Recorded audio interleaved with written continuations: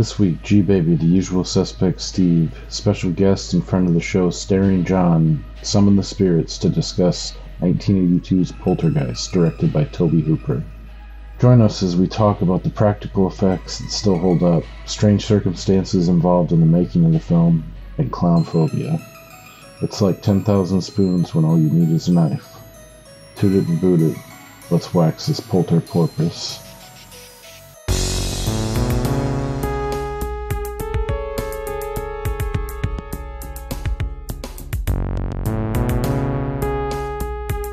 Chase, don't do that.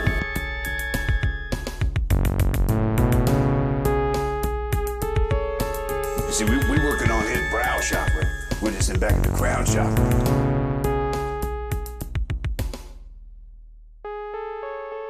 All right, welcome back to Waxing the Porpoise. We are back holding fast with our 2-month-long ode to the Halloween season and get into some ghosty shit this evening. This is my favorite horror subgenre, by the way, hauntings and the like. So we're on episode 26 now, and we are flashing back to Poltergeist from 1982. This is a paranormal / supernatural haunted or really possessed house flick from the famed Texas Chainsaw Massacre director Tobe Hooper. So tonight, or whatever the hell time you're tuning in, you'll be treated to a real murderer's row this evening. You got myself, Jim G. Baby. The funk of 40,000 years. G-Funk. And of course, we also have the usual suspect, Steve. Yo. Carlos Blanco. Charlie. How's it going, man? Dude, how stupid is that of Guile in that part to be like, hey, friend of mine who's in captivity with this really evil guy? Like, so fucking stupid. It's almost like that movie's not perfect. Understatement of the evening, I think. Joining us for this episode, we have back-to-back special guests. Please welcome Staring John Kenyon. Welcome, John Dog. Yes, thank you.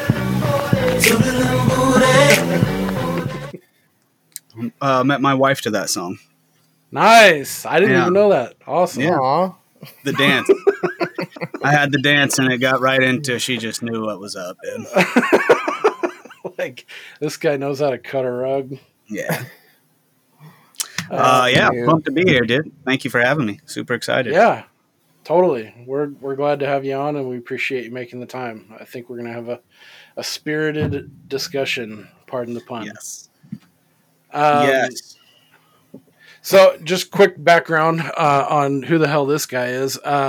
Before we get into the main event, we all met at work back in the late aughts, I think. We all about started, and ever since Steve has since left. You and I actually met at John's birthday party. Which we alluded to. This is a and weird fucking... That was before I even worked there. But yeah, I remember that party, that was where you got the moniker that I introduced you with, Staring John Kenyon, because you went up for a comedy set at a friend's birthday party, and they printed it wrong on the flyer. Yeah. It's supposed to say Starring John Kenyon, and so Staring John Kenyon kind of. That was the first time.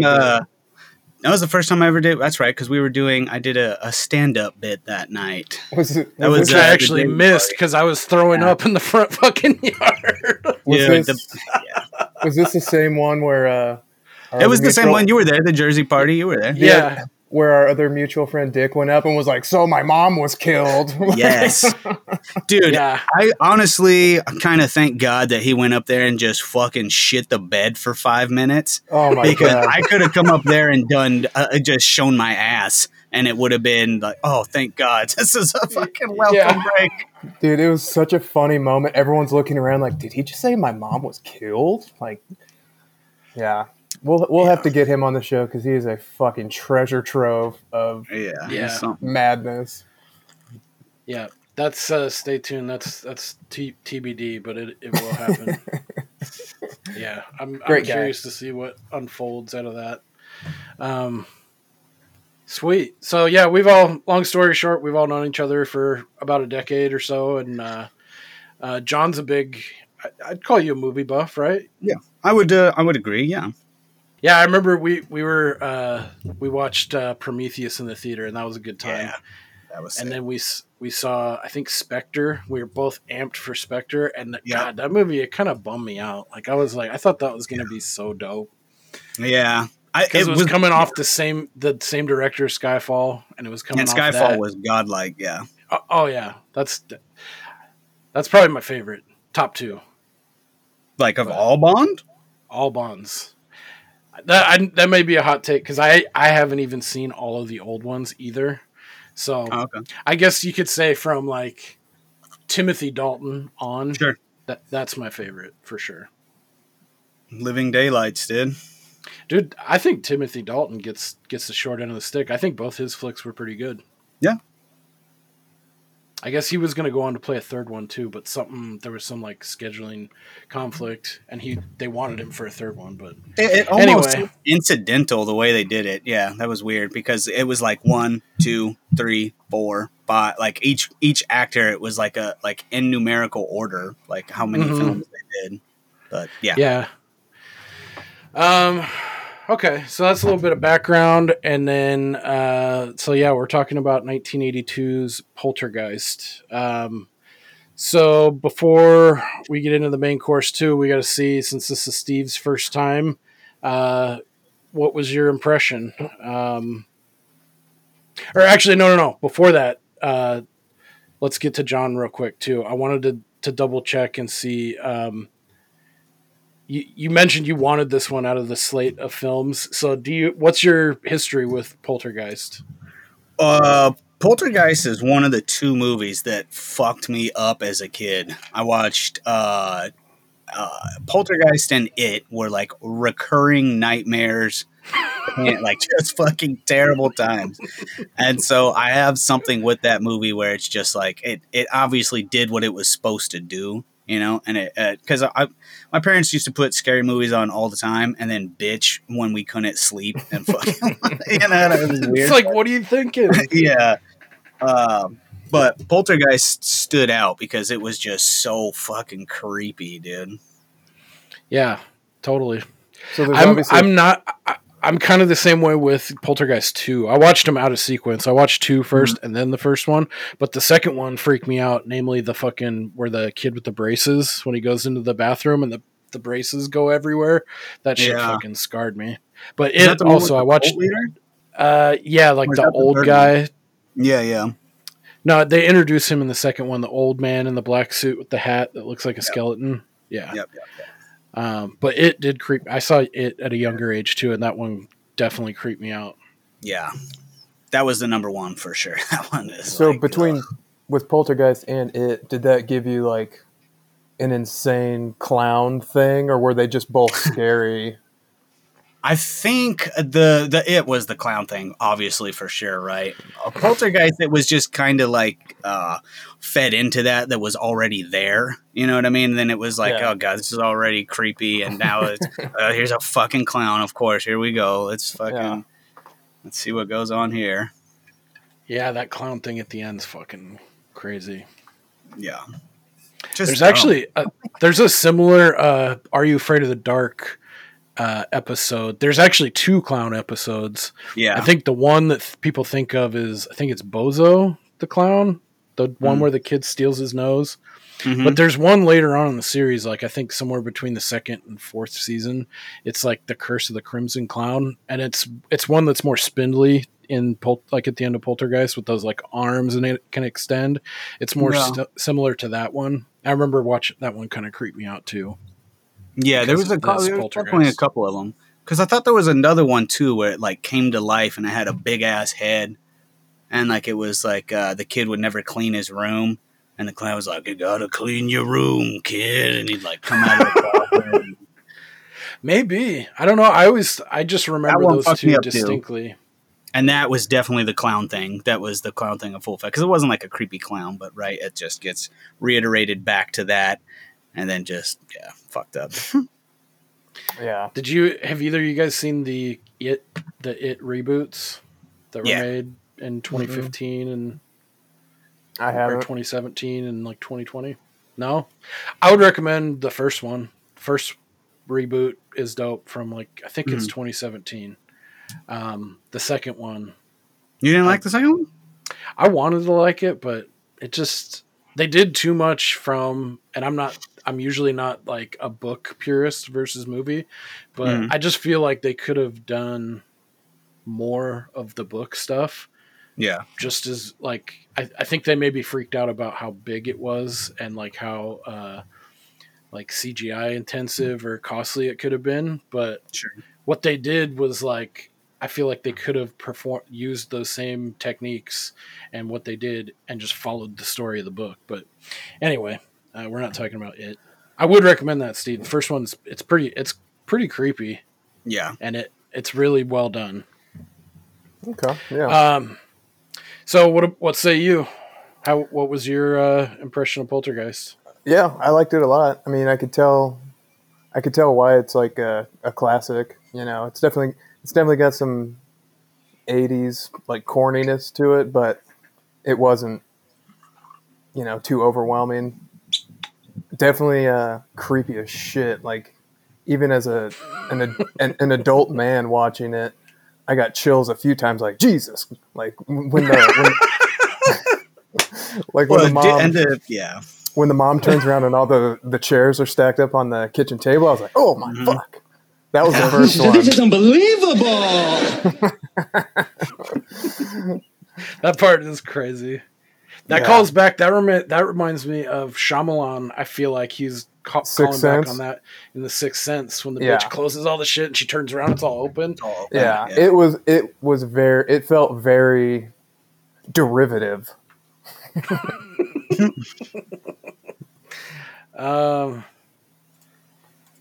So you liked it, awesome. Yeah, I liked was it a worried lot. because I've seen this a ton, and watching it now, I guess call me jaded or I got those calluses. Like this one really hits me. Like I've seen just as scary now, like Goosebumps episodes. Like the R.L. Stein series has gone beyond that. He made like this series called Haunting Hour. That's for like young adults, like middle school Yeah. kids, and some of those are pretty fucking scary, So I think for me, I almost put this right up there with E.T. Just kind of like the vibe I get from it. It's kind of like comfort food, and it also, like in hindsight, it's got a lot of similarities in more ways than one to E.T., which we'll get into. Not the least of which is that they were released the same year, and Spielberg both worked heavily on both films. But Mhm. I feel like not just me feeling that way. I feel like there are a lot of similarities to ET too, like the film grain, like the kind of the way the story progresses. I think they're both really well done, and so to me, those two films are kind of like linked to me as I've gotten older. And so, but there are some parts that are still legitimately scary. I think I the one that have. gets me the most is the very end, like where Carol Ann's been gone for a while now, and the mom is like getting laundry, and she goes up to that room and she cracks the door just to see, and it's all that shit. And she immediately she's in tears. She's like, I'm sorry, dude. That part gets me. It's like, fuck. Yeah. Like if you were living through that and that was real, like what a trip that would fucking be. Oh yeah. The scene too. I think. Yeah. If you want to start getting into it, like. I feel like they do a good job of showing that too when all the people show up, the workers show up, right? The paranormal people, and they're like, we saw a matchbox, it moved 7 foot across the floor over several hours, of course. And he's just fucking fumbling through his keys. He's like, oh, what? All right. And pops the fucking door open and shit's just going everywhere and Yeah, flying. dude. They're like, oh my god, what the fuck is this? And it's like the whole family like they were just such a weird family dynamic, dude. Like from the whole beginning of the movie, like it just totally weirdos, and they're sitting there talking to him. That lady's fucking shaking like crazy, and they're all just like, "Oh, this is a little embarrassing." And it's like, what the fuck? Yeah, I actually liked. I mean, they are a little weird, kind of like hippy dippy family, but I feel like that's what is a service to this movie. Is I think right out of the gate, it sets them up like really well. Like I buy them as like warts and all kind of family. Like it's Sure. not like a cookie cutter. Yeah, they live in the suburbs, but like the dad he's like selling real estate and he's twisting up a doobie and he's kind of Yeah. like the interactions at the beginning. I really like how it kind of draws you into the family and you feel like you get to know them a little bit. Yeah, dude, that's one of the notes I wrote down. The dad just looked like the homie, man. Just a guy you'd be like, go fucking play some golf with. He's standing in the mirror doing the fucking belly thing. Yeah. Like it just seems like a funny dude. You know what I mean? Like, yeah, you're exactly correct on that. Yeah. I think this entire movie could be like a mental breakdown hallucination by the mom. So hear me out for a second. So This is an interesting angle. the first weird thing is the daughter looking into the TV and like talking, right? And so the mom's like, "What the fuck? Who are you talking to?" Or whatever. Then mom is smoking a joint in bed, and then everything weird starts happening after that. So it could just be like a schizophrenic mental breakdown of the mom after seeing the daughter talking to the TV, and so now she's just freaking the fuck out. Yeah. So this is just an anti-marijuana movie, I believe. Reefer Madness Redux. Well, they like say that in the breakfast too. And the husband was reading a Ronald Reagan book, Nancy Reagan, Just Say No, Yep. Drugs. Yep. Yeah. Dare. Log nut. Fixed it. Dude, that's interesting. I wish I had the fucking Big Lebowski. That's fucking interesting, man. That's fucking interesting. Well, that's just yeah, like what your if it's opinion, just the mom? man. She's like strapped down on like a fucking gurney and she wakes up and it's Just like bugged out. 6 years later. Yeah. Yeah. That's a very Shyamalan ding dong twist. Yamalamalua. For sure. Interesting. Is that you really feel that way, or is that No. just something fun that you kind of tinkered with in your head? No, I just thought it was a funny, stupid thought. I Right on. thought that for about half a Dr. Pepper, I think. I also feel like the brother. I feel like the brother has a much shittier time than the sister because they focus on the sister who's like, okay, she's talking to a friend in the TV. Then she goes through this portal where she doesn't really remember anything. The poor fucking brother is being tortured by the clown, then the tree, then he gets half eaten by a tree, and then choked out by the fucking clown. And meanwhile, all they care about is the sister, and he's like, I'm dying every day over here.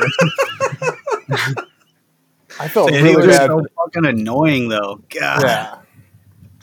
He does get fucked up quite a bit. He takes like the physical and the mental, whereas the parents have the mental thing going on. Right. But we also don't know what kind of horrors Carol Ann was exposed to in The Other Side. Yeah. Yeah. Quotes. She said she didn't remember much, so Yeah, but the way they were treating her like this golden calf, like this is their ticket, all these spirits, to Right. yeah. to like take. Maybe she was like just like isolated to fit the plot until they could rescue her, and she's unscathed, but Well, she was the target of the poltergeist, I believe. right. Like her So I'm saying specifically. like when she was in The Other Side, like maybe she had it like she was just like in a holding cell until they finished whatever they were doing to get out of her spirit or whatever. And then, Yeah. so yeah, like go back to the brother. Yeah, he did get the shit end of the stick, like just getting freaked the fuck out. The tree, dude, the tree tree is part was gnarly. hardcore, dude. Like The yeah, tree. The movie does a great job of shit that's like not like making like a staticky TV. That shit is creepy, bro. The way the way she's sitting in front, like it ends with the Star Spangled Banner, and then it's just fucking that know. And the fucking tree was creepy, dude. There's just all kinds of weird shit that is you're not it's not inherently scary. But that tree off rip, I was just like, yeah, dude, yeah. So my grandma, Something fucked up about it. the last year of her life, her cognition was slipping, we'll say. And there was one time where she was sitting in front of the TV at my aunt's house, and she's like waving at the TV, and my aunt is in the kitchen. She's like, "What are you doing, Mom?" And she's like, "They're talking to me." They were watching like some news show, and she's like, "They're talking to me. I'm just saying hi." I'm like, Jesus, that would creep me the fuck out. Oh, bro. He needs some milk. Yeah. Yeah, that would creep me the fuck out too. Yeah. Ugh. Yeah, I've heard of people when they're passing, and they're like in a drug-induced stupor, say some weird shit, like when they're about to go under the influence. But Yeah. Yeah. If you ever talk to like hospice people or nurses that see people about to die, it's crazy how they all sort of follow the same thing. Like a nurse will be like, they probably have like 2 days left, just based on like Oh how they're yeah, breathing or what they're doing. Like I'm sure your mom has experienced a ton of that shit. Like, and I guess there's a pretty common thing where someone will be declining steadily, and then like right before the very end, they'll bounce back and have like a day or two where they're like normal. They feel like their old self, like a rebound, and then it's just back down again. damn. Yeah, it's nuts. Like what a cruel little like, hey, things are getting better. Yeah. You're dead. Yeah. Or maybe what if the universe strings it out so someone could make it in time to like say goodbye or see him one last time kind of thing. But yeah, that shit is nuts. Yeah, we don't really go. I've been trying to get away from like going beginning to end kind of thing and like really Sure. like dissecting it that way. We can just go free for all as we come across stuff. But I guess just to set the tone too, and going back to like uh, getting you invested in the family. Like there's some funny shit that happens too. Like there's a football game on a Sunday, and they tie in this weird thing where like their remote control is like fucked up and it's controlling the neighbor's house. So every time they're all this family, the Freeleys, Craig T. Nelson and friends, they're sitting trying to watch the game, and then the dude in the next door has little kids and they're trying to watch like fucking some Mr. little kid Rogers. show. Mr. Rogers. Mr. Rogers. So they keep flipping, and they're like got money on the game, and like someone's just about to score, and it switches, and like with the way the guy comes in too, he's like riding a bike with like a case of beer, and he like, falls off and loses a 6-pack, and they're all having fun, It just like and like there's kids out in the street. It feels like those like the good old days, like people had like block parties and shit. That kind of thing was probably on the way out, but yeah. Anytown, USA, Jerry. So yeah, we get into it there. There's like the fucking the little girl Heather O'Rourke, the platinum blonde little girl, starts seeing shit in the TV and spirits talking to her. A little bit of trivia about that. So I guess Drew Barrymore originally almost got the role for Carol Ann, one of our main protagonists, I guess. But Steven Spielberg said he was looking for a girl like a little bit more angelic and like innocent look to her. But this ended up helping because at the time, like it's weird too, E.T. and Poltergeist were I think they were like 3 to 6 weeks offset from one another. So they were pretty much developed in parallel. So, when Spielberg casted for Poltergeist, he remembered Barrymore and was like, I think she'd be perfect as the little sister in E.T., which was like... So Poltergeist was first? Yeah, like the casting for. So and that's how she was able to parlay that exposure into getting the role in E.T., which like that was her first like blow up role, I think. Outside of like commercials and stuff. I've never seen E.T., but aren't they about the same age and the same kind of aesthetic? Yeah, that's what I say too. Like, if you watch ET after this, you'll be like, "Oh yeah, there's like a directorial like signature kind of vibe, and it's the same year, so it's like the same kind of film, and they're both big budget, blockbusters. But yeah, they definitely have the same year as Blade Runner, just less shitty. Drew Barrymore is the either granddaughter or great granddaughter of what's his name from It's a Wonderful Life? Old Man Potter? Jimmy Stewart? No. His name's something Barrymore, but he's the I didn't know the old man who like owns everything. Have you guys seen that one? That's a good one. It's my favorite Christmas movie. Yeah, I've seen it, but I didn't know that like that was her great grandfather. I don't know, some old fuck. And he's probably too young to be her grandfather, but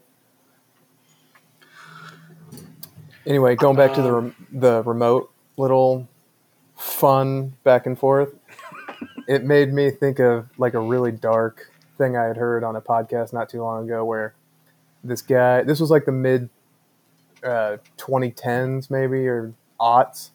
This guy's setting up a wireless baby monitor, like a video camera baby monitor. And so he fires it up and it's got its signal crossed. And the video that shows up on the screen is not the video of his kid in the other room. It's a video of like a video feed of this kid who's like tied up and bound in like a dungeon. And so they end up figuring out it's one of his neighbors, and the signal just got like transmitted wrong, and it's a long story, but yeah, it's a less fun version of this little remote control goof. Yeah, I'd say so. This little Bobo. Fuck, dude, that'd be so. Can you imagine? That'd be so creepy. That comes up on your screen, like, oh fuck. Yeah. So did that kid end up getting saved? Like they pinpointed it and was like, okay, we got him. And yeah, without going too far into the story, there was sound on the video, and so they were able to hear like background music, because when like the dude saw it and he's like, oh fuck, so I'm gonna record this for the cops in case it goes away. So he called the cops, they came over and they could hear music or something playing, so they like put a cup to each one of their walls, like, okay, well, it could be this neighbor over here or this neighbor over here. Heard the music going on over there, went over and were like, can we look around? And they said no, and they're like, well, we're gonna. And so they found the kid, and yeah, crazy thing. Going back to early in the movie and fun little tropes that we like to touch on. Yeah. The creepy like mid-30s dudes who are standing around like oogling at a 15-year-old girl, like that is so fucking creepy. And I can't believe it was so just universal. Really not that long ago, but yeah, it's just such a weird thing that, and even the mom's like, these guys. Right. She just shrugs it off. Well, she was probably she's like, that's my girl. Because what if she like fucking flips him off and does like, so, you know what I mean? Like she's watching her out the window. She sees the shit going on and she's like, oh, fuck you. And the mom's like, oh, nice. Right. And drinks her coffee and like fucking turns around. Well, if you did you recognize one of those actors, Jim? One of the pool workers?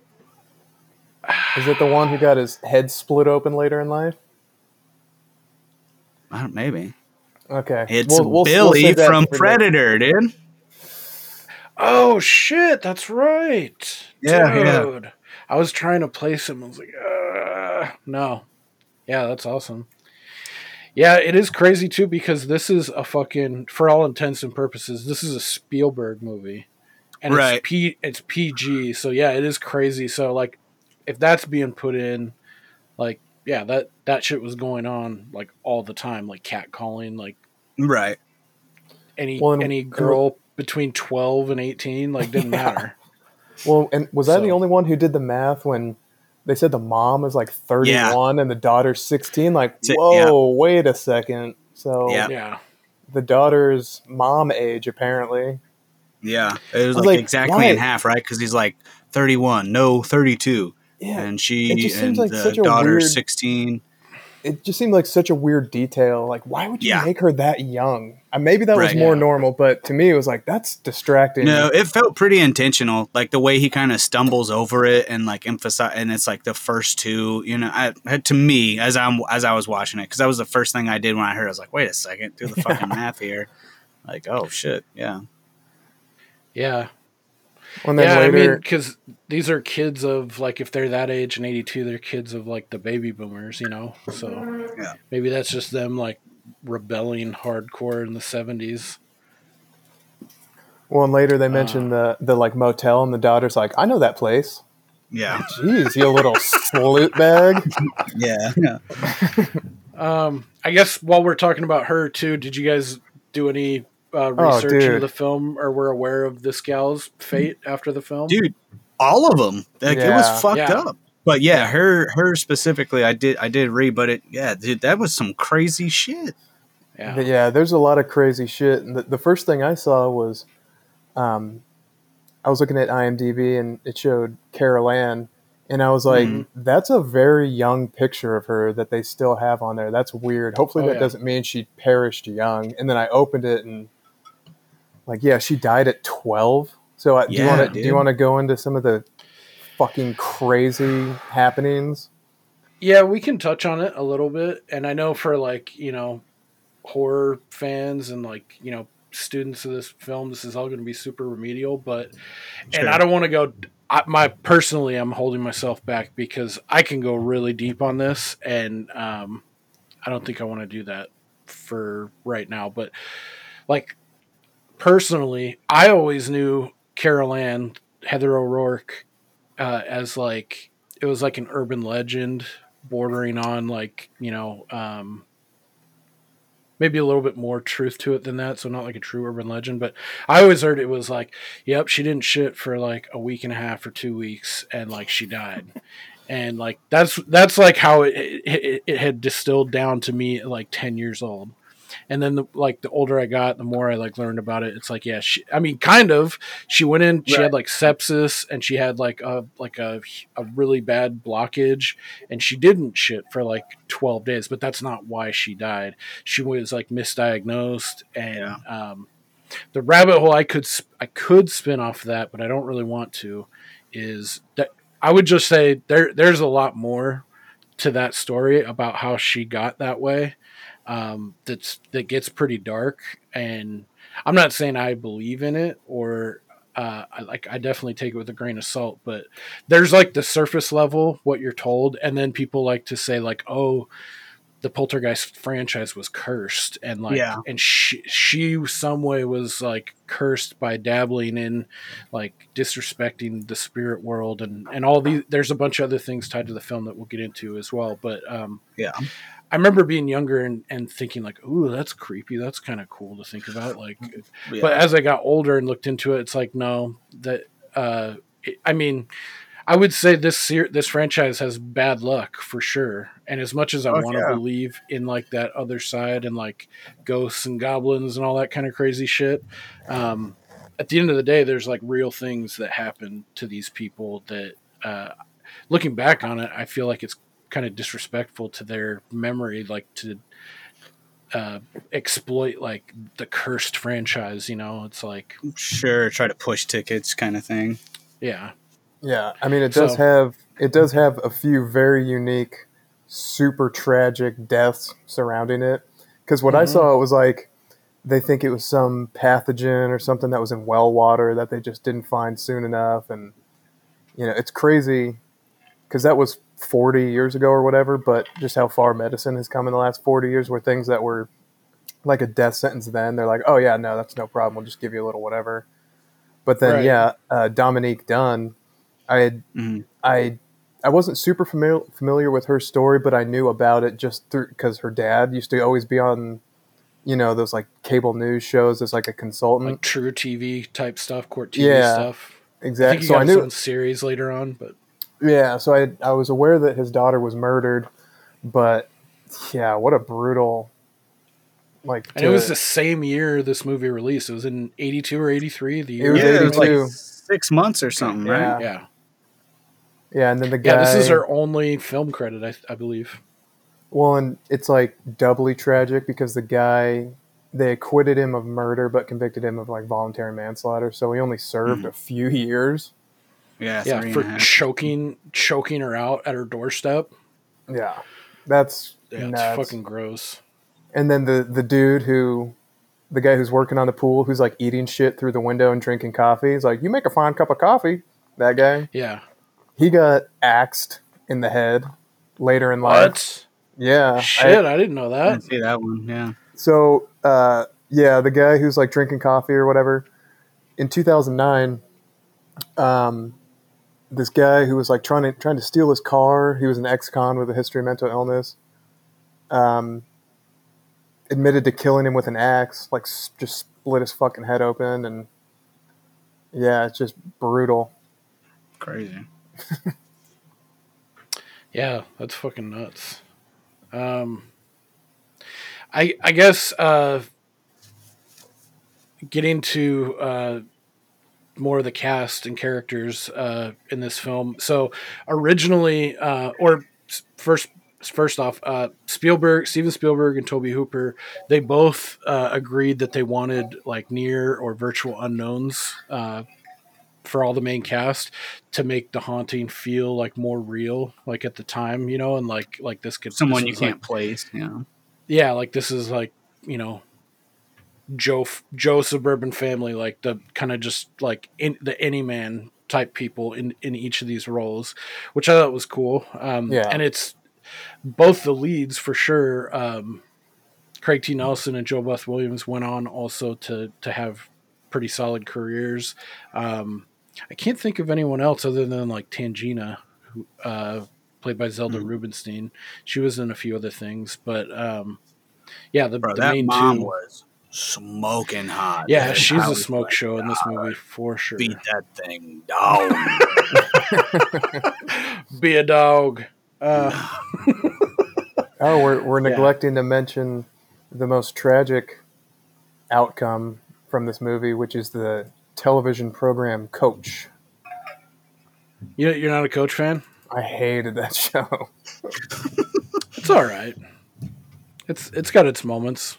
What's his name? What's the side character? Jerry. The big blonde doof. No. The other one. The fast talker. The fucking. You know what I'm talking about? It's His been name escapes so me. long. Dude, My Dick Dog grandpa would used to probably watch that shit a show. Dick Dog would shit a brick if I couldn't remember this guy's name right now, and I can't. But yeah, funny story. My mother-in-law actually, like, she fucking loves Coach, and if you knew her at all, it'd be the most bewildering thing. Like, it bewilders me that's like she likes that show, dude. It's so because Because it's like sports centric. yeah, and honestly, I can't think like. I feel like most of the scenes are like in his office, and there's Yeah. like always a blackboard with like plays written on it, and it's like it's a series of like 3 rooms, Are you and thinking of yeah, it's Jerry very Van? Are you thinking of Jerry Van Dyke? yes, Okay. yeah, he's pretty fucking funny in it. Well, I don't know. Yes. I don't know anything about airplanes, but I love the show Wings. Wings is a great show. Have you ever seen Wings, John? It's probably a little No. after or before your time.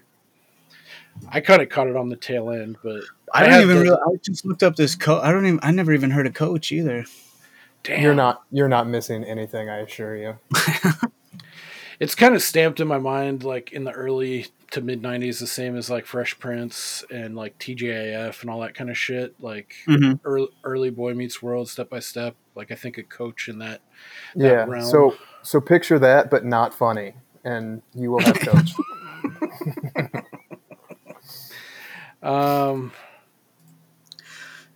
Yeah. Dude, I thought what was pretty crazy in the movie, I don't know if you guys caught this, but it seemed to me like everything really kind of started kicking off once they started cutting into the pool, right? Like the guys show up there and it's like weird shit is kind of happening, right?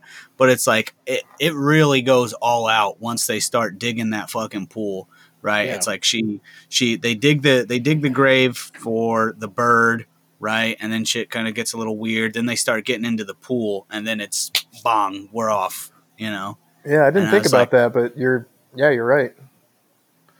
Yeah, totally. That's a good observation. I mean, I remember I just watched this like 4 or 5 days ago. Me and my wife just threw it on, and I was like, "Oh shit, we're podcasting on it." So I was like, "Perfect." But yeah, this is one we watch every year around this season because it's just like I said, comfort food at this point. But she was actually going off on there. I think you just elucidated on it really well, John. But she made the comment. She's like, "Why does this shit only happen to them?" Because you see, like the whole development had was built atop Indian burial, or not Indian, but just a burial ground, and they didn't move the bodies.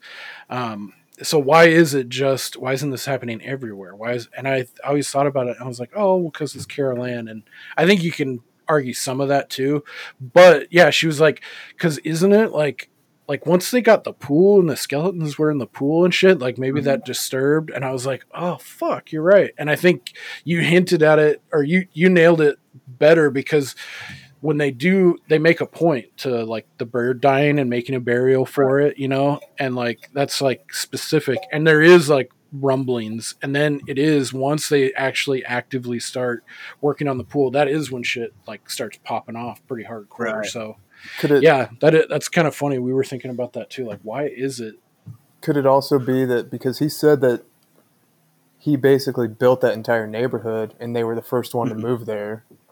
So That maybe could that's be it too. Like they have their target on his back because he was the one that sold all those houses there. And, Yeah, they said like But 50%, and he was responsible for filling up. Right, the guy's Yeah. talking. You're our best salesman. 48% of that is your sales. yeah, I think it was funny. even higher. I wanted to say it was like 60 or 70%, and that's why he had him up on that hill. Like, take your pick, of our Yeah, this next is you. development. I'm pretty sure it was in the 40s. But Oh, okay. but I think I'm the asshole. I think the digging thing makes more sense because it's like you're disturbing the shit. Like Right. And they Yeah. make a point of it. Like, there's a whole scene about them trying to, like, they go to the neighbor, right? Like, hey, is weird shit happening to you? And they're like, no. That scene's You hella know what I funny. mean? I like that scene. Yeah. Because they just- I think they had just toked up before, so Yeah. they were a little Right, loosey goosey. yeah, they look like they're both just super stoned going over there. And that fucking fat kid rolls out and he's like, oh, mosquitoes ever bite you, son? I don't know. Oh yes, I love that you keyed in on that. That's so awesome. Yeah. Yeah, I love that. The mom, she's like in the background, she's all like that. She's trying to keep it together, and like Yeah. she like blurts out, and it's like a really awkward, like weird. Yeah. But yeah, that is true. Like they go there, and he's like, "Oh shit, everything's fine. Like, fuck off now." Yeah. So yeah, I think all those things together kind of make a nice little stew. Like, why? Okay, you guys are marked, And another piece that I thought was really interesting after seeing this, like, I don't know, 20 plus times throughout my life, I think. I guess, so this was originally, they were planning on making it a lot darker. So, for instance, Toby Hooper and Spielberg and his writing team, they wanted to kill Carol Ann in the first act of the film, and then the rest of the movie, she was going to be like a uniting force of the spirits, and she was going to be like the tip of the spear on fucking with the family and haunting them. And there was a bunch of other scenes that never even got filmed that were supposed to be real fucked up, like they were going to go hard R on it. Yeah. Well, I read too that Spielberg was like, no, that like because this was before the PG-13, right? And originally it was rated R. Mm-hmm. And he went to him and was like, hey, I'm fucking still a Steven Spielberg. I make PG movies. I think that was like a direct quote I read, right? Like just trying to look shit up. Mm-hmm. And they were like, oh, okay. And so it ends up being PG. I thought I saw something that said PG-13 didn't exist back then, so it was either PG or R. Is that wrong? Or am I thinking of something else? No, nope. It was 1984 when they first instituted PG-13. Your boy, dude. Yep. It's funny that that's the same director too, right? I mean, it's that ends up getting. And the part of that too. I don't know if I'm going to step on you. Jump in anytime you want, but I've kind of known this like word around the campfire. Is that Toby Hooper, while he's given the director credit, he wasn't actually like the main driving, like the dynamic creating force of the film. Right.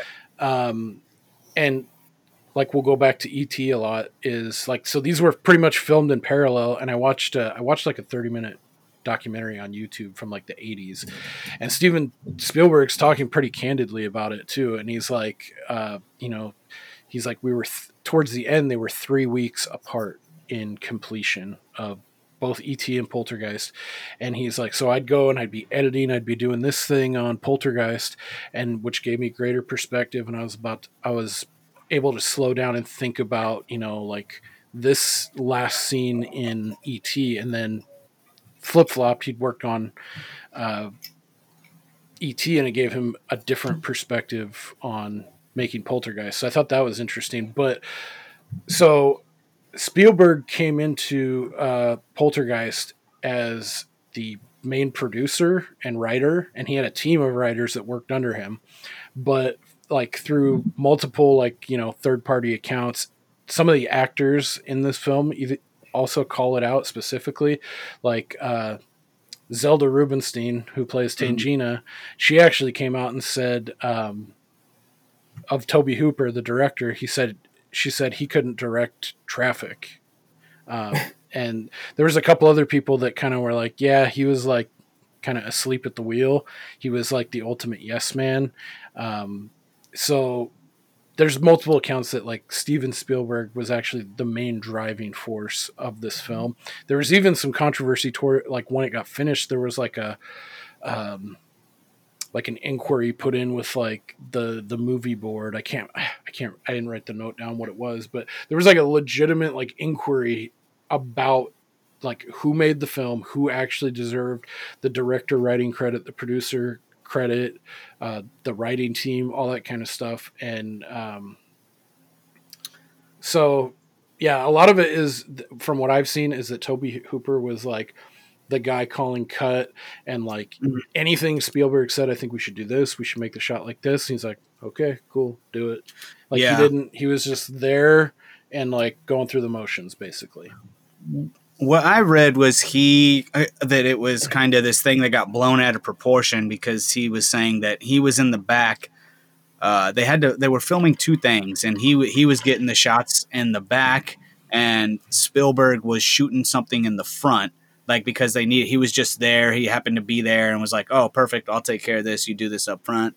And it was that day, media happened to show up and sees Spielberg shooting. And goes, oh, well, he's fucking directing it. And he's like, and it just fucking spiraled out of control there. But then at the end of that article, it also talks about Zelda, same thing, her saying, it's like, well, but she also states that, no, Spielberg was the director. So I was like, oh, shit. Yeah. It's like a pick your choice kind of thing, you know? Yeah. And I mean, I don't want to downplay Toby Hooper. I mean, I like him as a director. He's done a lot of great things. I mean, obviously, number one, Texas Chainsaw Massacre. That was all him. That was his baby. Right. And I mean, he's done a few other things, but honestly, outside of Poltergeist and Texas Chainsaw, he was never able to like conjure that same kind of magic. He's done another film called Life Force that's really fucking crazy. It's got space vampires like. It's super fucking weird, but I'd probably say that's his next closest one in terms of like caliber of film and like how much it made. But up Steve's alley. Yeah, I mean, if you go back to and look at E.T., it feels very much like this is a Spielberg film. Like this is Jaws in a house. This is like it's got the DNA of E.T. all over it. So, honestly, I don't give a shit. I just think it's interesting that like those two dudes, they didn't clash openly. They didn't have a big, huge beef like it would probably be nowadays if that kind of dynamic were to exist. And who knows, maybe he did direct the shit out of the film and it's just out of context. But when was Texas Chainsaw? Fuck, I think that was quite a bit older. I want to say it was 74. Okay. Because I mean that it's not like 74. When that came out, that wasn't, you know what I mean? I don't think that movie grew into popularity, right? I mean, it was pretty from release. It was a big thing, right? Yeah, it was like this. Like the way I think about it is because obviously I wasn't there when all that shit went down, but I think about it kind of like Blair Witch, like how it was like in the zeitgeist and like how it kind of just caught fire word of mouth because Texas Chainsaw, he was a veritable unknown and they shot this thing like guerrilla style, kind of like found footage, but not really, but really low budget in like the dead heat of like Texas, like that's where Toby Hooper's from, I believe, and like 110-degree weather, like really like shitty conditions, and they put together something really great, Yeah. and it kind of just it took off like pre-internet, obviously, kind of like Blair Witch. I kind of think about it as that same kind of phenomenon, but Yeah. Because I was just thinking, it's like, well, if he wasn't, I could see if he wasn't popular at the time or something, and you could make an argument for it. But it sounds like he because I obviously I don't know either, right? Not from that time era, but Spielberg was already a big name. oh yeah, he So was huge. He had done at least one, maybe two. Indiana Jones. He'd done Jaws. He'd done Close Encounters of the Third Kind. So yeah, he was a heavy hitter at that point for sure. He could pretty much write his own ticket. Well, I read the amount of that Star Wars shit that was in the movie, I thought was pretty wild too, dude. Like that was crazy. In the kids' room, I don't know if you caught like Darth Vader, C-3PO, fucking Chewbacca. Like it's like the whole room was like Star Wars shit. I thought that was kind of. I was like, what the fuck? I don't know. I just thought it was weird. Yeah. Go ahead. Sorry, Steve. I was just gonna say I read something that said Spielberg was like contractually prevented from working on another film because E.T. was going on at the same time. So maybe he just did this like using a surrogate in the form of he was prohibited from directing another film at the same time because it was at a different studio. But yeah, he could still produce and write, which he did. But yeah, that's kind of goes to the argument that like he was the director actually. Right.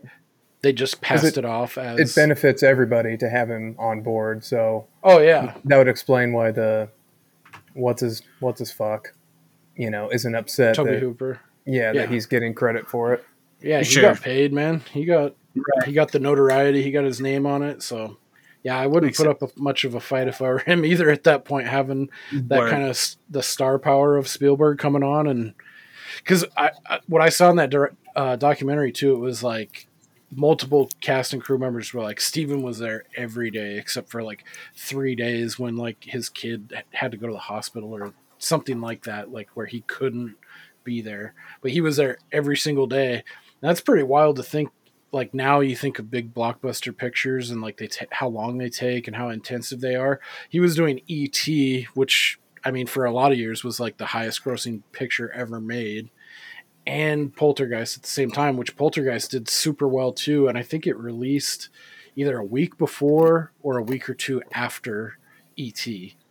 Like it actually released, and it still did like gangbusters, like enough to stretch it out into 2 sequels. How are the sequels? They're pretty rough, in my opinion. Okay. What were you gonna say, John? Dude, one of them scared the shit out of me. I can't never remember which one. The first one is obviously what stuck the most. Mm-hmm. But I watched the one with like the cult leader one, and like they follow him and they all get buried under there. I watched that more recently. I think that's the second one. I can't really remember, but the one where I remember there being like a pool, like they're at like a and it's like a high rise. And they start fucking ripping each other's faces off, and for whatever reason, like that scene has just fucking stuck with me for life. So for me, it was terrifying. I could never remember, but that one, and that's really all I remember from it, Steve, to be honest. But if you liked this one, I mean, I don't know, I'd watch it. Okay. Yeah, I mean, so going into this movie, I knew literally nothing about it. Mm-hmm. The only thing I had heard was somebody mentioned the scene where the guy's face melts off. Yeah. So I was waiting for that, and then I didn't realize the guy like peeled his own fucking horrible face mask off. But those are actually Steven Spielberg's hands. Mm-hmm. How fun! I would say the sequels are pretty garbage. Although the third one that John's talking about, it takes place in like a high rise. And it's fucking. There's a couple scenes that are really fucking scary, like way scarier than the first and the second one. But ultimately, yeah, it's a bad movie. And I had it in my head because I watched the second one first as a young kid, and I just thought it was like I remember a few scenes that were really scary. So then I thought, older, like, oh yeah, that one was dope because it scared me so much. And when I watched it again, this is probably like 5 years ago when I was older, it Yep. does not hold up, and it's like the Yeah. story is really bad, and there is that one scene that still scared me. But yeah, they're terrible. I would not recommend either one, either Yeah. under any circumstance. The second one I'll always remember fondly though because like the kid Robbie, he's a little bit older. He has braces. There's a scene where kind of like where the dude who rips his face off, like he trips out, like the house is fucking with him. This kid goes in to like brush his teeth and he's got braces and they start like coming apart. And then at a certain point, the whole room is braces and he's like in a spider, like a cocoon in a spider web of braces and he's freaking the fuck out. That part scares the shit out of me. Other than that, pure garbage. So I did like the movie for sure. If I had one minor criticism, it would be like after that super creepy chick comes in and says she clears the house. The gal who looks like Kim Jong Un with the creepy ass voice. This house is clear. Yeah. When it gets like re-haunted in the last 10 or 15 minutes, I could have done without that. Yeah. I felt like that was way fucking over the top. Really? Yeah. Well, and it seemed ridiculous. Like, what are you talking about? If I just experienced that, fuck out of here, bro. Yeah. Like, I'm gonna take a bath. You two get to bed. We'll get out of here tomorrow. Yeah. Doc, I'm fucking gone. Yeah. And then, I'm sleeping in the moving van out front. yeah. And the clown, I thought that was so dumb. This is the last note I got for it. Why the fuck would you leave that clown in the chair? Right in front of your fucking bed. Yeah, dude. Like we just went like, all right, buddy. Well, everything's fine because that little old lady said so. So you're not gonna try to fuck me under the bed or anything, right? Yeah. What are we talking about? Dude, crazy story about that too is when that clown, like they had it set up, it was all practical, obviously it wasn't CGI. They had it on wires and shit, pulleys and all this crap. Mm-hmm. So when that clown starts strangling Robbie, there's I think it's still in the film. There's a part where he says aloud, like audibly, like I'm choking, and both Tobe Hooper and Steven Spielberg were there watching the shoot, and they didn't realize like that wasn't him acting. Something had malfunctioned and it was really choking his ass, and they thought he was like, oh, he's really getting into this fucking role. It's killing like, yeah, literally. And it wasn't until Steven Spielberg noticed that his face was turning purple that he's like, oh fuck. And the look of the kid's eyes like struck him like, oh shit. So then they stopped. They had to pull the fucking thing off of him, and that like traumatized that little kid like for a long time. But yeah, I thought that part was fucking, dude, that's insane. Just like, oh shit, he's actually suffocating. Get that fucking shit off him. Yeah, make sure Dude, I love make sure those we get kind that of shot stories. though. Yeah, Yeah. totally. Yeah, that's some good copy here. Yeah, that would scar me from acting for sure if I was that little kid. Fuck this. Dude, figuring out how things were shot when I watch, like, I don't know, like, I think the first time I watched a director's commentary on something, like, for a long time, I was always like, fucking psychopaths, who watches that shit? Mm-hmm. And then I watched the Alien one, and that shit is so good, bro. Yeah. And hearing the way that they talk about, like, oh, we shot like this or that, and it made me think immediately in the end with the house, when the house gets sucked in, right? Yes. So that was a miniature, right? It was like 6 foot wide or something like that is how it was built up. And they had like just chains, like everything hooked up to it so that they could pull it through a funnel. And so that last shot is that it's like a miniature of this house that's being pulled in through a funnel. And that's how they get it all to like close in and look. It's a great shot. And at the time I was, I was like, well, I don't know how fucking, how effects were at that time, but that shit looks really good. Yeah. And it's because of, that's how they did it. Same thing with the tree. Like when the tree was swallowing him, I guess the way that actually is it was actually spitting him out. And then they Filmed it in reverse it. So it reverse. looks like he's getting, but dude, that shit is interesting to me. I love that shit. Yeah, I actually, just by luck, I found one specific. It was filmed back in the 80s, like alongside the film, like behind the scenes, and they were talking to different cast and crew and everything, and they went into detail on the house getting sucked in.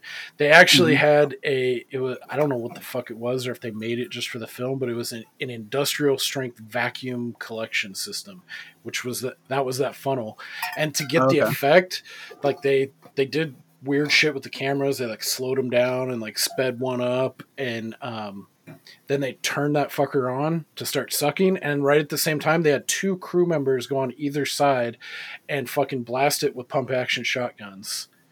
So that's and then they tweaked the effect, but that's the effect of the house crumpling and then getting sucked in on itself, was from them doing all that onto a miniature, which I thought, dude, that's fucking badass. Because now you just like CGI that and it would look fucking garbage, Right, exactly. Yeah. So, yeah, I think the CGI or the effects in this film, I think still hold up. There's some portal shit looks a little funky. There's a couple that are. Yeah, I'll give you. There's the a hand couple coming out of the television, I thought was really good. Like that was my first thought. Like at the time, I was like, the fucking mist, the like green mist, as it's like floating around, and it hits into the wall. Watching it with eyes now, right? But I was like, man, this shit, it doesn't look bad. You know what I mean? Yeah, and I try not to judge things too much with modern eyes. You got to look at it for what it was at the time, and yeah. But yeah, for sure. I know that butthole looking hole at the end for sure was kind of weird. Yeah, some of that portal shit was like obviously doesn't hold up because I feel like today, like there's still some stuff that lends itself better to CGI, and there's still some people too that go with practical effects. And like it's funny, I always make fun of my wife because she's like a practical effects purist.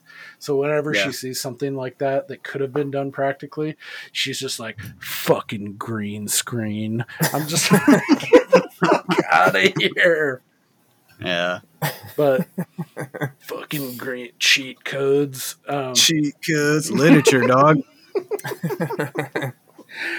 But yeah, like the scene where Jo Beth Williams, the wife, is fucking going like up and around the room and being like, they built like a full on, now I think they call them like gimbals, but before they like built that room on this like huge ass, they pulled back and it's this big ass soundstage and they're fucking rotating the fucking thing. Like that's pretty badass. Is that the hallway? No, that's the scene where she's like kind of getting sucked up the wall, and then word, and it's rotating, and then also the scene too where they're all hanging on towards the end. They're hanging on for dear life, and everything's getting sucked into that closet in that bedroom. Dude, they had like, that was, Heather O'Rourke said that was the scariest part of the whole shoot, when she's hanging onto the end of that bed frame, because they had like fucking 6 or 7 of these big ass industrial fucking mega fans that were just blowing all of that shit in there. Like, and she said that was the part that freaked her out the most. Like they had her on a safety harness and everything that they scrubbed out later, but yeah, I could see that being freaky as hell too. Yeah. Like, what if this snaps and I get sucked into this room? Like, I like, to me, that's one part that makes this film, like, I think it still is creepy and there's some scary parts, and but I think the effects hold up really well. Just to touch too on a couple more of those effects, how they did it that I thought were super interesting. Where so like the when the wife starts like, freaking out about the chairs and stuff and can't wait for her husband to come home, like, look what it's doing. Like they built that on a set and they put like a wire. I mean, seeing behind the curtain, it doesn't seem like, oh, that's how they did it. They put a wire under the chair and they cut underneath that floor where they're filming, and they just pulled it across the wire. But for instance, like the chairs, like how they were like around the table and then they're all assembled upside down into this like perfect symmetry. Pyramid. Yeah. Yeah. So what they did was, I guess they shot it in real time, but they had a pre-assembled, like screwed and glued together one table with all the chairs, and then so they set it and they filmed with the just regular table, 6 chairs all strewn around the table, and then the camera pans to the right, and the mom, like, they focus on her. She drops down. She opens a cabinet, grabs a bottle of cleaner or some shit, and pops up. And I think it's 4 seconds. And then the camera pans all in one shot to the left. So they had 6 guys waiting, like at various points out on the left-hand side of the shot. And then they had 2 guys that were ready holding either end of the fully assembled table. So they had it all choreographed. So as soon as she turns and the camera starts turning, the 6 guys come in, grab all the chairs and the table, book it out, like huck the shit across the room, and then the 2 dudes come in with the fully assembled table, boom, and then they dive out of the way right as the camera's coming back to the left, and she's all, oh shit, like, and it's all assembled. So that's they. I mean, looking behind the curtain, it's like, fuck, they really just swapped them and did it super fast, but the effect, like, it's so smooth and seamless that it's like it grabs you, It's a I fair. heard that was like one take too. I read that. Oh, it was really? just like, yeah, they just banged it out, just boom, first try. Pop. Yeah, that's awesome. Because, like, thinking about the logistics of that, like, you could see that, like, going on 20, 30 takes, trying to, like, get it just perfect, you know? Like, for could sure. be up, like, a whole day or 2 of filming. Why does a family of 5 have 6 chairs? Just to have an extra if you have company. You know, dude, for guests. Some people like having people over, Steve. I don't understand that. Dude, there's a funny comedian. You may have heard of him. I think is Sebastian Maniscalco. Is that what his name is? Maniscalco. Maniscalco. Yep. He has a funny bit about, like, remember when you had company? Like, you get a knock at the door. I won't go into it, but anyone that likes that guy, that's one of my favorite. It is very funny. Bits. Yeah, you used to be excited, like, yeah, come on in. And now when you hear go get some coffee, bring the coffee in here. Come bring the Now you hear a knock at the door. You're like, nobody move. Yeah. Peering behind the windows. Who the fuck is it? Yeah. All right. Oh, I got a couple of other cool things that I was about the making of the film. So the stake crawling across, that was the same thing as the chair. They cut a little narrow channel in the tile of the counter, and they just they ran a wire through, and there was a guy off screen just pulling it slowly off to the wire, and then they put, like, a squib to make it, like, a super gentle one to make it, like, pop out, like when the steak's moving on the fucking counter. I thought that was dope. That was probably the scenes that freaked me out the most, like that part. Like, the dude's like, oh, I'm fucking hungry, I'm about to grub down a steak, and it's all getting weird, and then the maggot chicken. Oh yeah. Ugh.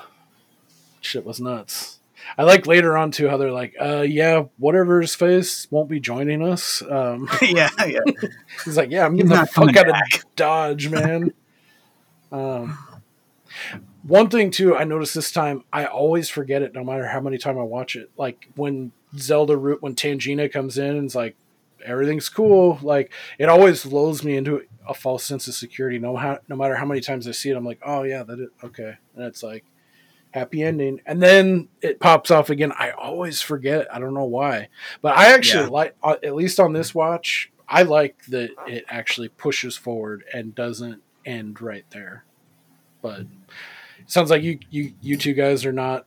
It drags out a little too long. Not necessarily that it drags out or didn't like it. It was just fucking dumb. Like, it's like nobody's doing that. Like, I feel like anybody else is just getting the fuck out of there. Yeah, like that's my thought process behind it. Like, just because this lady said, "Yo, it's all good." Like, we just watched people come through the fucking roof. Skullhead came out of this closet. Like, I'm not staying here. Like, that's part of where the sequels come into play, and they kind of rewrite, like, what's going on, because the sequel is like, kind of like similar to I think it's Insidious. It's either Insidious or Sinister, they're like, oh yeah, it wasn't the house, it's you. Like the spirits are binded to you, so no matter where you go, it's going to come back and fuck with you. And Sure. that's pretty much what happens. That's part 2 and part 3. So Yeah. I do like at the very end though, like when they go in, they get the hotel, and the fucking dad's like, get this fucking TV out of here. Yeah. Like, Yeah, dude. that was like the perfect bow to put on it, I feel like. But Yeah, I thought so too. That was a really Fun piece of trivia for that too. The Holiday Inn sign says Dr. Fantasy and Friends, which was one of the producers on the show. It was a magic show that he does in real life, and that is Frank, and that's his magic show. damn, Dr. Fantasy and Friends. nice. That's fun. That's a nice Yeah, little dude. Easter egg. I guess he does it at the end of every rap. Oh, sweet. Well, there's 2 more things. Not to belabor this, I know we're getting to land the plane here, but one thing I thought was interesting too is so in the film, the big, and one of my favorite parts too is when there's a hint of it before, when the land developer is talking to Craig T. Nelson. He's like, yeah, you're their best salesman. You got the pick of, our new development. What about a bay window right here? And then to the back of them is all those graveyards and that huge ass cemetery. And he's like, well, what about all this stuff? You got to make room for this, don't you? And he's like, well, we've done it before. Cuesta Verde, all down there. And Yep. so that's the first hint. Like, he's like, he assumes like, oh, he dug up all the bodies, moved the headstones, and fucking transported them somewhere else. But that's the key. It comes back to that at the end when shit really starts popping off. Like, it's like a spectacle. Everyone's out there. The land developer pulls up because I'm sure he hears, hey, there's some weird shit going on down at Cuesta Verde. He comes out, and then one of my favorite parts is when Craig T. Nelson fucking braces him, grabs him, and he's like, and he finally beats out of them basically that they just moved the gravestones, they didn't move the bodies. And then he's just like, you moved the headstones, you didn't move the bodies. Yeah. Like, why? That whole part, that was so dope. Yeah. But so in this film, the scene where Joe Beth Williams is in the fucking swimming pool and then the fucking skeletons start coming up, they actually filmed with real skeletons. Yeah. Because they were cheaper than the plastic ones. So then that goes back, if you want to get tinfoil hat about shit, it's like maybe there is something that adds a little bit of credence to the whole, is this film cursed or possessed? Because they did the same thing that they're guilty of in the film universe. They disrespected, desecrating the bodies and the spirits of these lost ones. So and how that's I would kind think of an there would be interesting laws against that. You know what I mean? Yeah, and how could because that I be read that cheaper? online too. And also that, like, what the fuck? Like, that's a plastic crazy. skeleton versus I'm gonna buy somebody's actual skeleton. Human remains, like, I don't know. That seems like, but that for sure is part of why. I mean, absolutely, if there's some weird shit going on with all these people, I could believe like that alone. We just threw some fucking real people's bodies down there and had them rolling around with them. Like, yeah, dog, some weird shit's probably gonna happen to you. Yeah, Yeah. and you deserve it. That's at least that's at least some kind of weird. bad juju. Yeah, that is fucked up. Yeah, so I thought that was kind of like, that's kind of like 10,000 spoons when all you need is a knife, isn't it? Wow, good one. Yeah.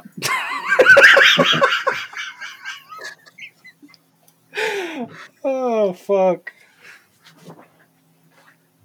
I love that. I did think at the very beginning of the movie, there's a screen that's like, "Hey, just in case you're sensitive to light, be careful." Yeah. I'm like, that's weird. And then after watching it, like, Jesus Christ, I'm glad I don't have fucking epilepsy because that was pretty nuts. Yeah. Yeah, old Nate Dogg would have been biting his tongue off there. Nady B. All right. Oh yeah, fun fact for you too, Steve. Do you know who this film was scored by? I don't, but I did like the music. For what You it's don't know worth. who it was scored by? No. It was from Chinatown fame, Jerry Goldsmith. Oh. Oh, this is unbelievable! I remember you liked that score, didn't you? I did. Yeah. From Chinatown. Yeah. Same guy. I guess Spielberg, like up to this point, he had only worked with John L. Williams of Star Wars fame, like master composer dude. He'd worked with him on every other film, but he couldn't get him for this, so he went to Jerry Goldsmith, which is solid backup, if I may say so. Okay. Is there anything else either of you two guys want to rap about concerning Poltergeist? No, I don't think so. Poltergeist specifically? No, I do not. I think that was, we had everything I had marked down, yeah. Okay. I don't have a Denzel devotional or a funny clip, anecdote, or colloquial corner. Do either of you two have anything along those lines? No. I might have a little something. I heard. Okay.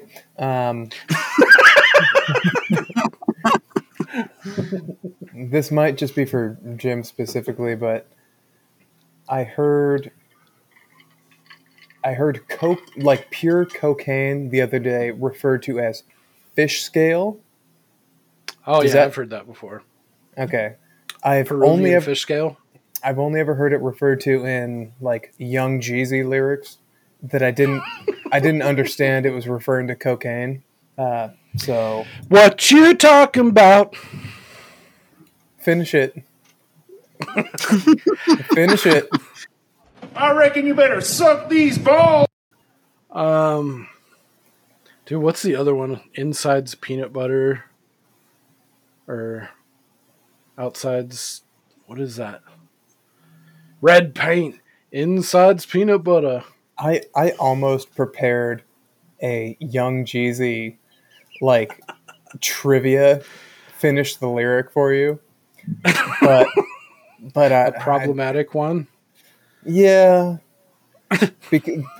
but then I kind of gave up on it because I don't know how many people give a shit. But it's probably for the best. Outside fish sticks. Inside's tartar sauce. Yep. I reckon you better suck these balls. All right, so that's it for Poltergeist. I meant to ask this last episode and I didn't. Since we're in our 2-month ode to Halloween, are you guys pretty big into the Halloween spirit in general, and or nope? Do you do I'm not a child anything for it? Nah, pretty. No. It's just, dude. It's funny because I was thinking about it earlier. I fucking hate scary movies. You know, I have ones that I've watched as a kid, and I was terrified that I was never going to get to make it on the podcast because me and G Baby had talked about what if I was to come on, we would do Cool Hand Luke. Right. Cool Hand Luke is one of my favorite movies of all time, and Steve has seen 3 movies in his fucking lifetime. Yeah. One of them happened to be Cool Hand Luke, and he just Awful. shit all over so it. Bad. It's enraging, right? Absolutely You're enraging. on drugs. And then he's like, "Hey, man, you want to come do scary movies?" And I was like, "Fuck, I guess, dude." But thankfully, that's why. Dude, it was that was super good. That was awesome. But I have no idea how you cannot like Cool Hand Luke. It's absolutely mind blowing. Yeah, it is. It is mind boggling. We'll have to have you back on for one. I think a good one would be, and I think this would be right up your alley too, John. Is have you ever seen McCabe and Miss Miller from 1971, starring Warren Beatty, and Julie Christie? Fucking Staring. Awesome. Yeah. It's awesome. Okay, yeah, Not in fuck this, yeah, dude. not in the same way Cool Hand Luke is. I mean, it's an older film, so it has that going Mhm. for it. But it's definitely it's an under the radar, like kind of quirky, but it's like a western, but not. Uh, it's a great film. I'd never seen it before. My father-in-law, we used to go over to his house and make dinner, and he'd pick an old movie, and like that's how Right. I saw like The Dirty Dozen for the first time, which fucking awesome. All these old movies that are like classics that are a blind Yeah. spot to me, he put on, one of which was McCabe and Miss Miller, and it's fucking awesome. It's like it immediately shot to like top 5, like right off the Oh, bat. word. So it's a great film. I think that would be a really good one that kind of meets in the middle of all of our tastes, and I think would be a good discussion too. Yeah, we'll have to get you back on for something that's not horror centric, but yeah, I know. I remember you told me some crazy stories like of like nightmares or like one in particular that you told me, which would lend to someone being averse to horror films. Dude, yeah. I think it's just because I can I can watch a movie once, and for whatever reason, I just have like it's not a photographic memory, but I can just remember shit super vivid and well, and so it's like most movies I watch just get stuck with me. So Mhm. when it's shit like this, it's just like that shit is like it's just stuck with me now. But Yeah, and all you remember it's are the like instant scariest recall. parts, and like, oh fuck, Right. yeah. Yeah. Yeah. But yeah, it's dope. It's yeah, it's cool, dude. I think Poltergeist is a good happy medium because it's For like sure. it's scary, but it's not so scary that like you don't ever want to watch it again, or you can't even introduce like. I think this is a good kind of like intro to horror, Yep. Yep. um, and it's not going to hurt anything. Like if you watch it with a kid who's like, I'd say probably like 10 or 12 could probably handle this, Yep. um, and then if it gets them into horror or like more kind of spooky stuff like that, then great. And if not, then they're not fucking scarred for life. Like at Right. least I think. I think there's a lot more.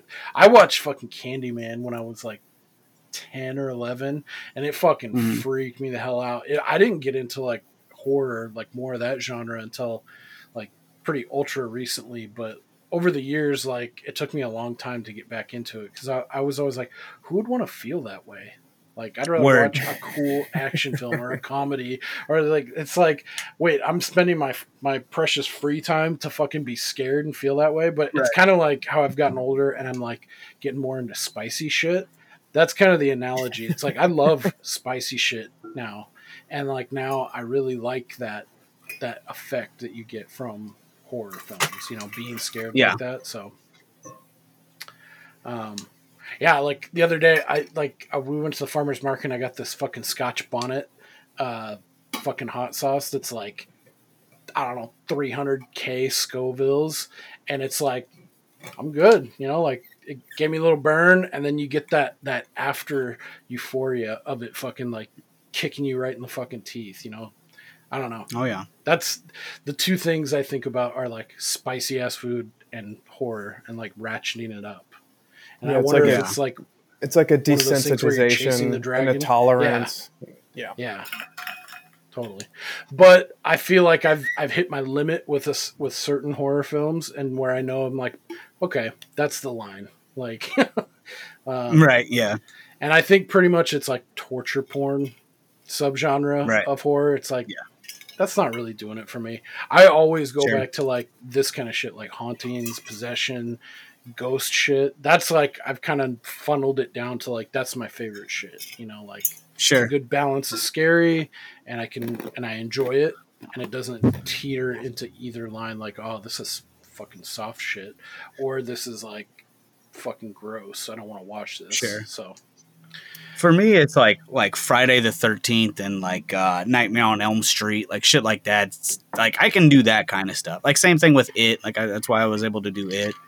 But shit that's like possession and demon shit, like I'm cool. I'm good. dude, I love that shit, man. I know love you it. do. I watched, dude. I did watch the Exorcism of Emily Rose. Have you ever seen that, Yep, dude? bro.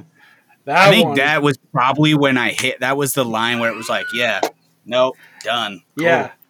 What? Yep. And now that's fuck crazy. this shit. I think that one's That's PG-13 too. and I think that one is based on somewhat true events. Quote unquote Right. true events. Yeah. Yeah, I think that's part of it that feeds into the scare factor when I watched it. For sure.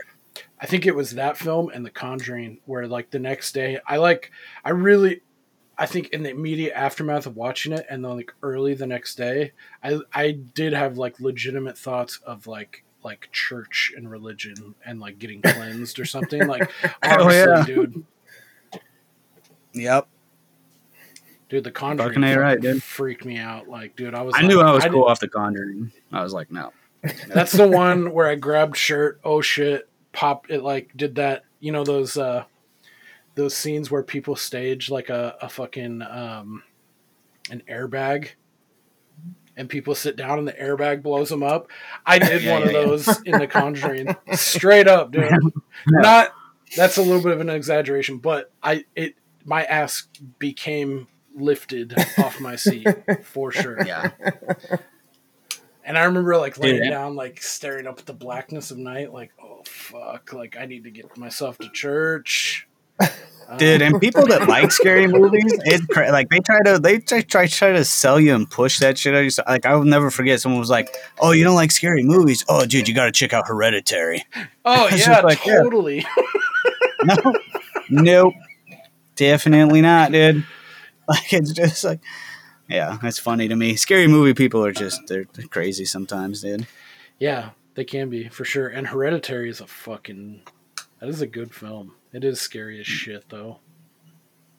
Yeah, Have you Never seen seen it. Hereditary, Steve? nope. Dude, don't do it, dude. it's fucking good, man. Don't do it, dude. It's really good.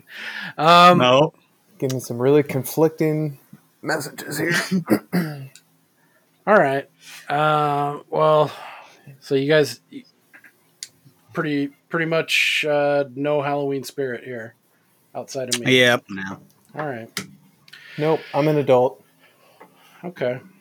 I love the season, and I think it helps too when you have kids or like I have niece and nephew who are big into it. Like I think when we got together, it was right before Halloween. We got together in like August, and so I got introduced to my niece and nephew. They were all big into like trick or treating and Halloween and that kind of shit. So that definitely like this is around like 2013 ish. Definitely like rekindled the fire. I always had fond memories of Halloween of like trick or treating and like getting into shit and like egging houses and like TPing people's like just it felt like another level of freedom. Like when you're that young, you have this really narrow band of life where you can be a shithead and get away with it, kind of thing. Right.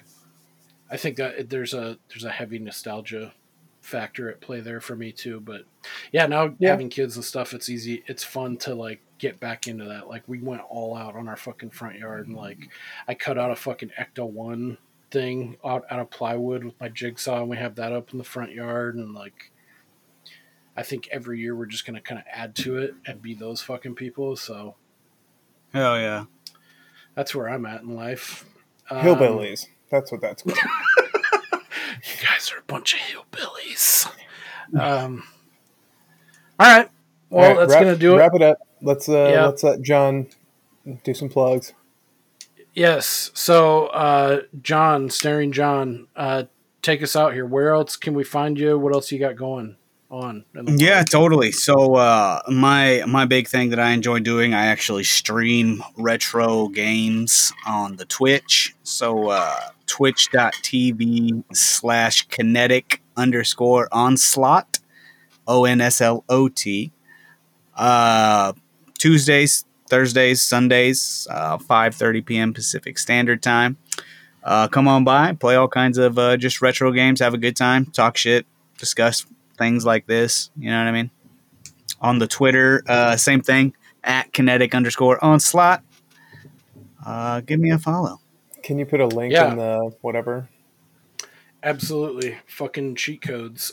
We will. Cheat Yeah, we'll throw out your handle in the socials and in the show notes. We'll include your Twitch stream. Check John out. He's got it all when it comes to like fighting games, like the retro, like speed runs and stuff. I know you're big on that kind of thing. Love it. It's a good time. Check them out. And I think we'll definitely have you back on for sure. I'll make sure we're not in spooky Halloween Ode to Horror month.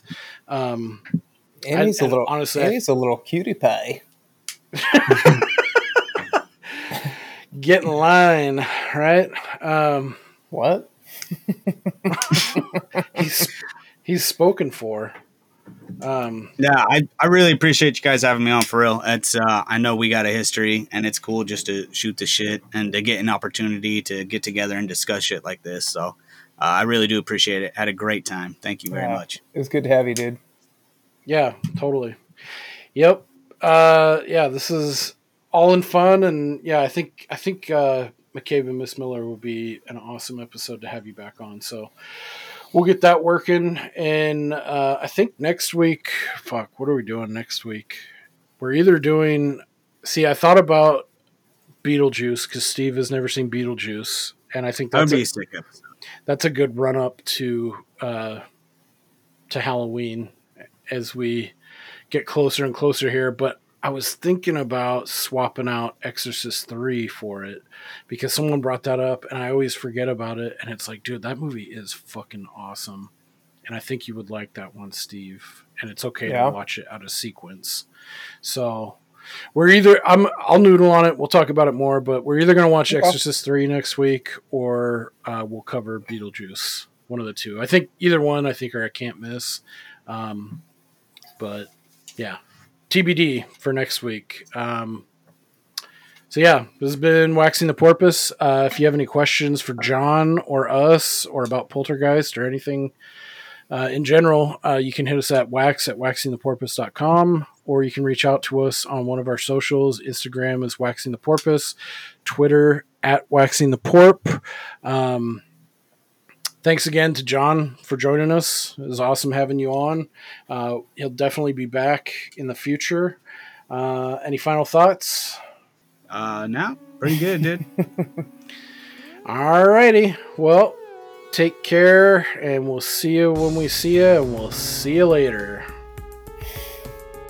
I reckon you better suck these balls.